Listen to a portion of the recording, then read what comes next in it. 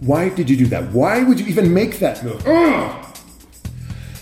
My name's Jonathan, and this is the SnakesCast, the podcast for people who don't know as much about games as they'd like to know. And this week, we're talking about games that make you a very, very bad person for winning because you had to screw over someone who trusted you not to do that, you bastard!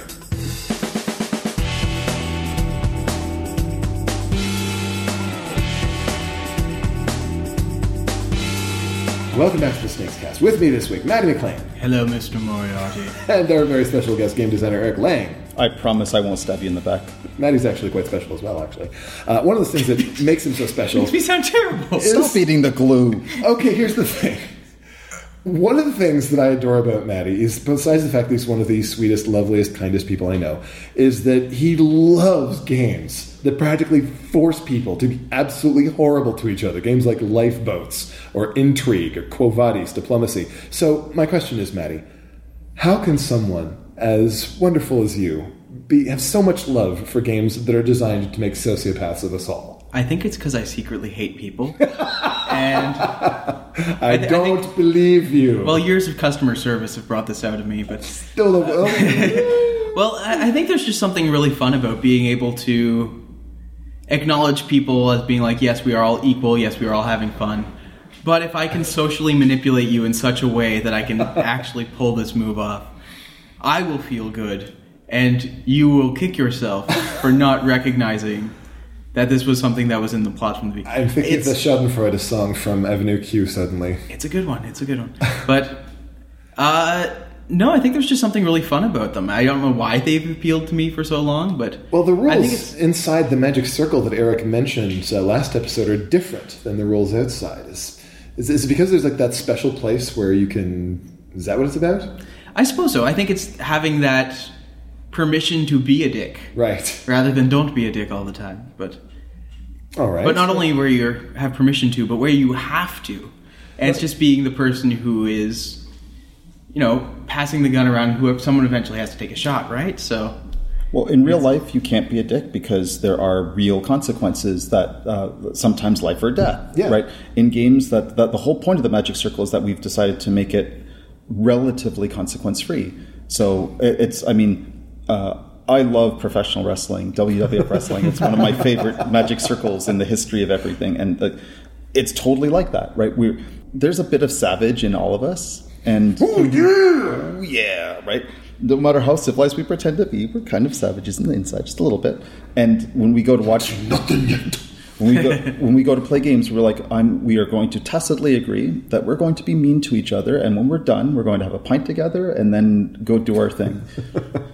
It's also the idea of like the purge, where we have all this stuff building up in us, and having that one place where you can let it out and have it in a safe space with friends among everyone. That's true. People who we generally feel safe around, people who we can trust not to be like that to us in real life. Mm-hmm. Interesting. Eric, your game designs typically don't play host to the most vile kinds of cruelty that you see in games, the stuff like you would see in a game of Intrigue or a game of Diplomacy. Is there a reason for that? Well, it's interesting. I think they they're not purely like that. So at the core, a lot of my games are kind of prisoner's dilemma, where players have to... where players' actions do have definite negative consequences on each other, mm-hmm. where they make a lot of secret decisions based on blah blah blah. There's interaction, something like Chaos in the Old World. There's plenty of killing each other, but rarely do you see a circumstance, at least in my experience in an Eric Lang game, when you have to convince somebody to trust you, to do a particular thing, and then you punish them for doing the thing that you convinced them to do. Well, so that actually does happen, but the thing is, that's all nested in a pretty deep labyrinth of mechanical complexity. So I make relatively complex games. So while you're navigating the complexity of the game, you're getting screwed over. But the game is complex, so you're still figuring out what the consequences of all your actions are. B, that means that they're not necessarily immediately apparent. It's not like old school Diplomacy where I kill you, you know immediately that I killed you. It's like in games like Chaos in the Old World, you have to figure out a turn later, like, oh, the ripple effect of your backstab really screwed me. And C, I tried to make the consequences very, very short term. Mm. So you kill somebody, that's fine. They just get their guy back, and it's a very, very temporary setback. In some cases, like games like Blood Rage, which sometimes you want to lose, where I set you up where I want you to stab me in the back, and then, oh, look, you stabbed me. Oh, no, I lost. I'm happy. But it all happens. It just, sometimes it's good. So the most cruel of all games, the ones that are famous for this, games like Diplomacy, tend to involve a lot of negotiation. They're decided by who the players choose to help or hurt at any given time, and they're very, very nakedly so. Not so much hidden behind layers of mechanics or between all these systems that you can also interact with. Typically, to win, you have to earn somebody else's trust and then betray them at just the right time. Trust is essential, or it just becomes chaos. If we're all just fighting each other straight up, then okay, that's fun. That can be fun, certainly.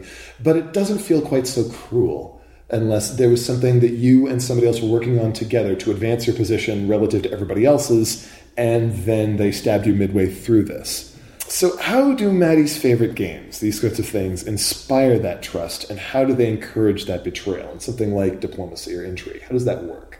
I think it's the whole fact that even going back to like games like Risk that you played with friends, there's always someone who doesn't quite know what they're doing, and so it's always being like, "Hey, you can do this, and I'll teach you the mechanics while also benefiting myself." But there is also an element of it where we recognize that at some point you have to trust other people, and at some point. Like, it's funny, because in a lot of these games, it's very rare that I'm the one who actually backstabs people right away. Because I think a lot of people expect that from me, so you try to foster...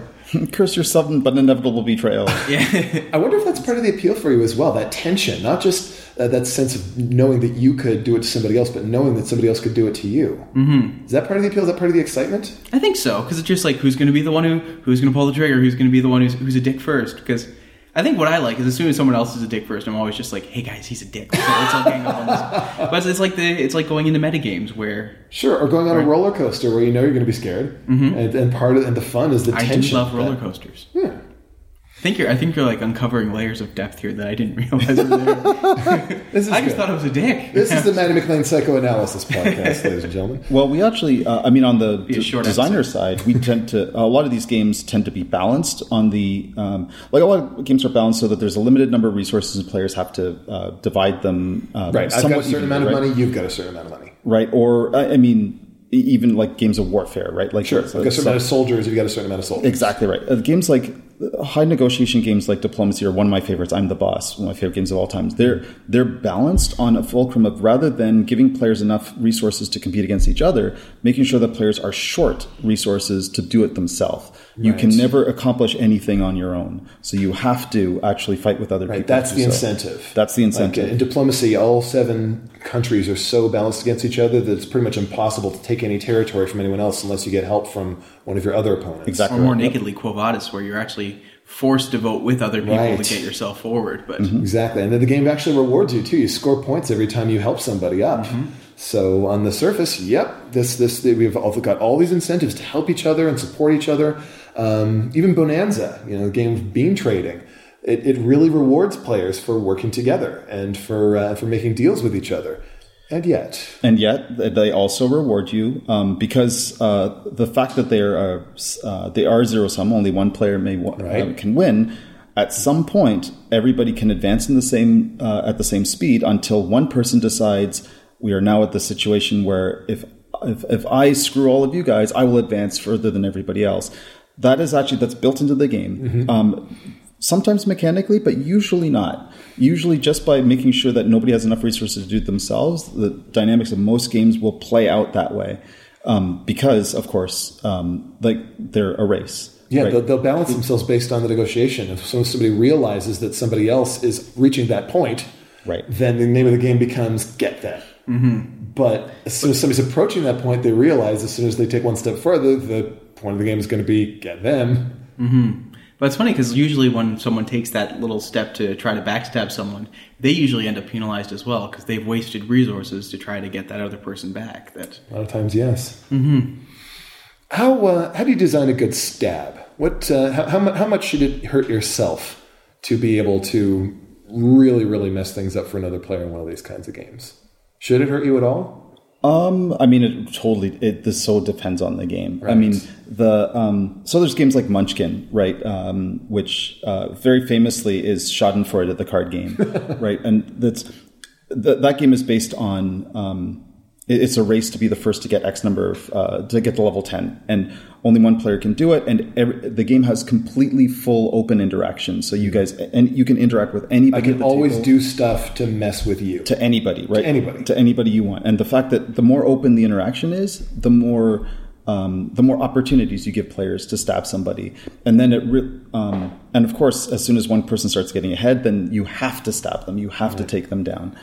So interaction is one way of doing it. The other way of doing it is incentives, right? It's just purely incentives. So if you, in games where, like what I call dudes on a map games, where you score victory points for killing other people, especially, and if there's any mechanism for sharing points, that's all you need. Because if we share points for killing people, then you and I will kill people together until I decide, you know what? I'm not working with you anymore. I'm going to take all those points myself and I'll kill you.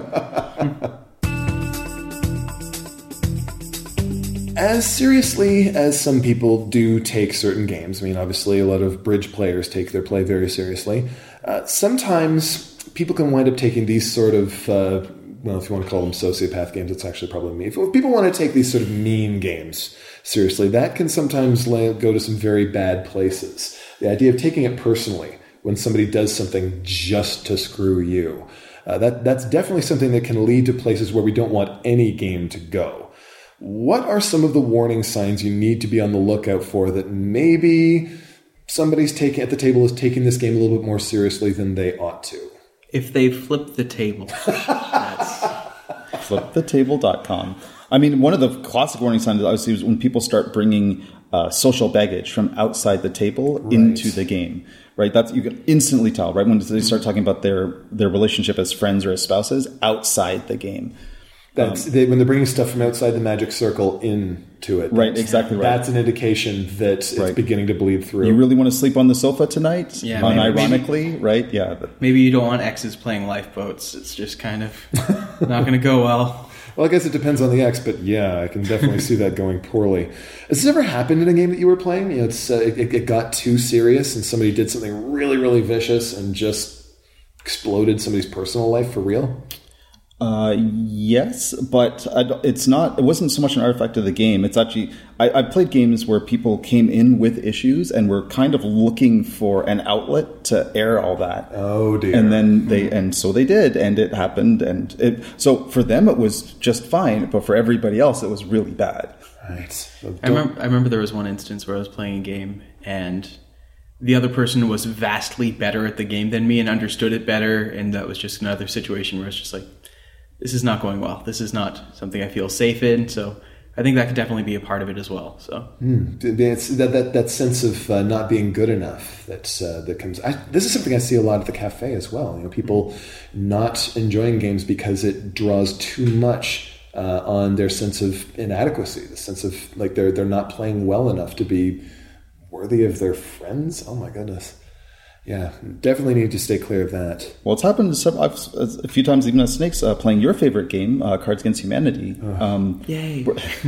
I've seen it played where in justifying the joke, right? That's where it starts getting real personal, and all the trigger words come in, and that's Cards Against Humanity is kind of a loaded game in the first place. It is. I mean, I guess under the ideal circumstances, it starts a serious conversation about this, but in too many cases, it'll just wind up with fights. Yep. And on the bright side, it'll always make good firewood. So I really just wanted to call you a blank.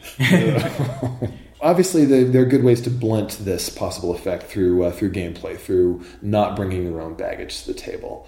Are there any ways to blunt this through game design, apart from adding more systems to the game to make it so it's not as nakedly obvious that you did that to me?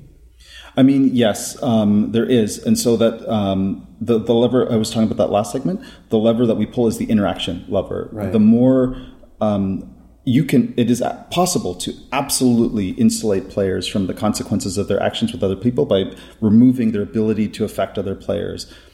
games like Take It Easy, where everybody just builds their own puzzle and does. So it's like playing bingo. Almost. Exactly right. Don't even look at anybody else. I'm doing my thing over here. You're doing your thing over there. Absolutely, and so those are perfectly pleasant experiences with people like that. But there's a spectrum, right, to games like Diplomacy, where everything is open interaction. So that's the spectrum of interaction from design level. The more that you gear it toward open interaction, the more chances you're going to have for that kind of baggage. The less you don't. The issue is that the games like that, where there is more player interaction, where players can bring, where the social norms generally take over a little bit more of the gameplay. The upside to that is that those games take on a very different character based on who's playing the game, and so you get a lot more personal stories and a lot more compelling human stories out of those. The game is it's less about the game and more about the players and the human connections that they form. In this. That's the risk reward.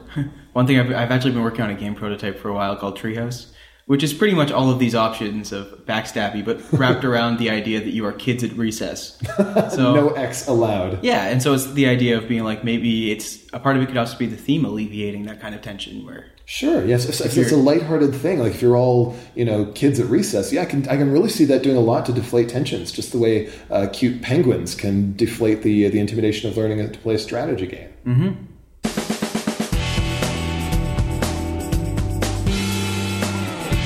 That's all for this week. If there's a topic you'd like to hear about on the show, tweet it to us at SnakesCast or post it on the Snakes and Lattes Facebook page. Maddie, Eric, thank you for joining me. Farewell. Magic Circle. The SnakesCast is produced by P.G. Douglas. Music is provided by Ben Sound. The opinions expressed on the show belong to the people in it and not the company behind it. Thanks for listening, everyone. Game on.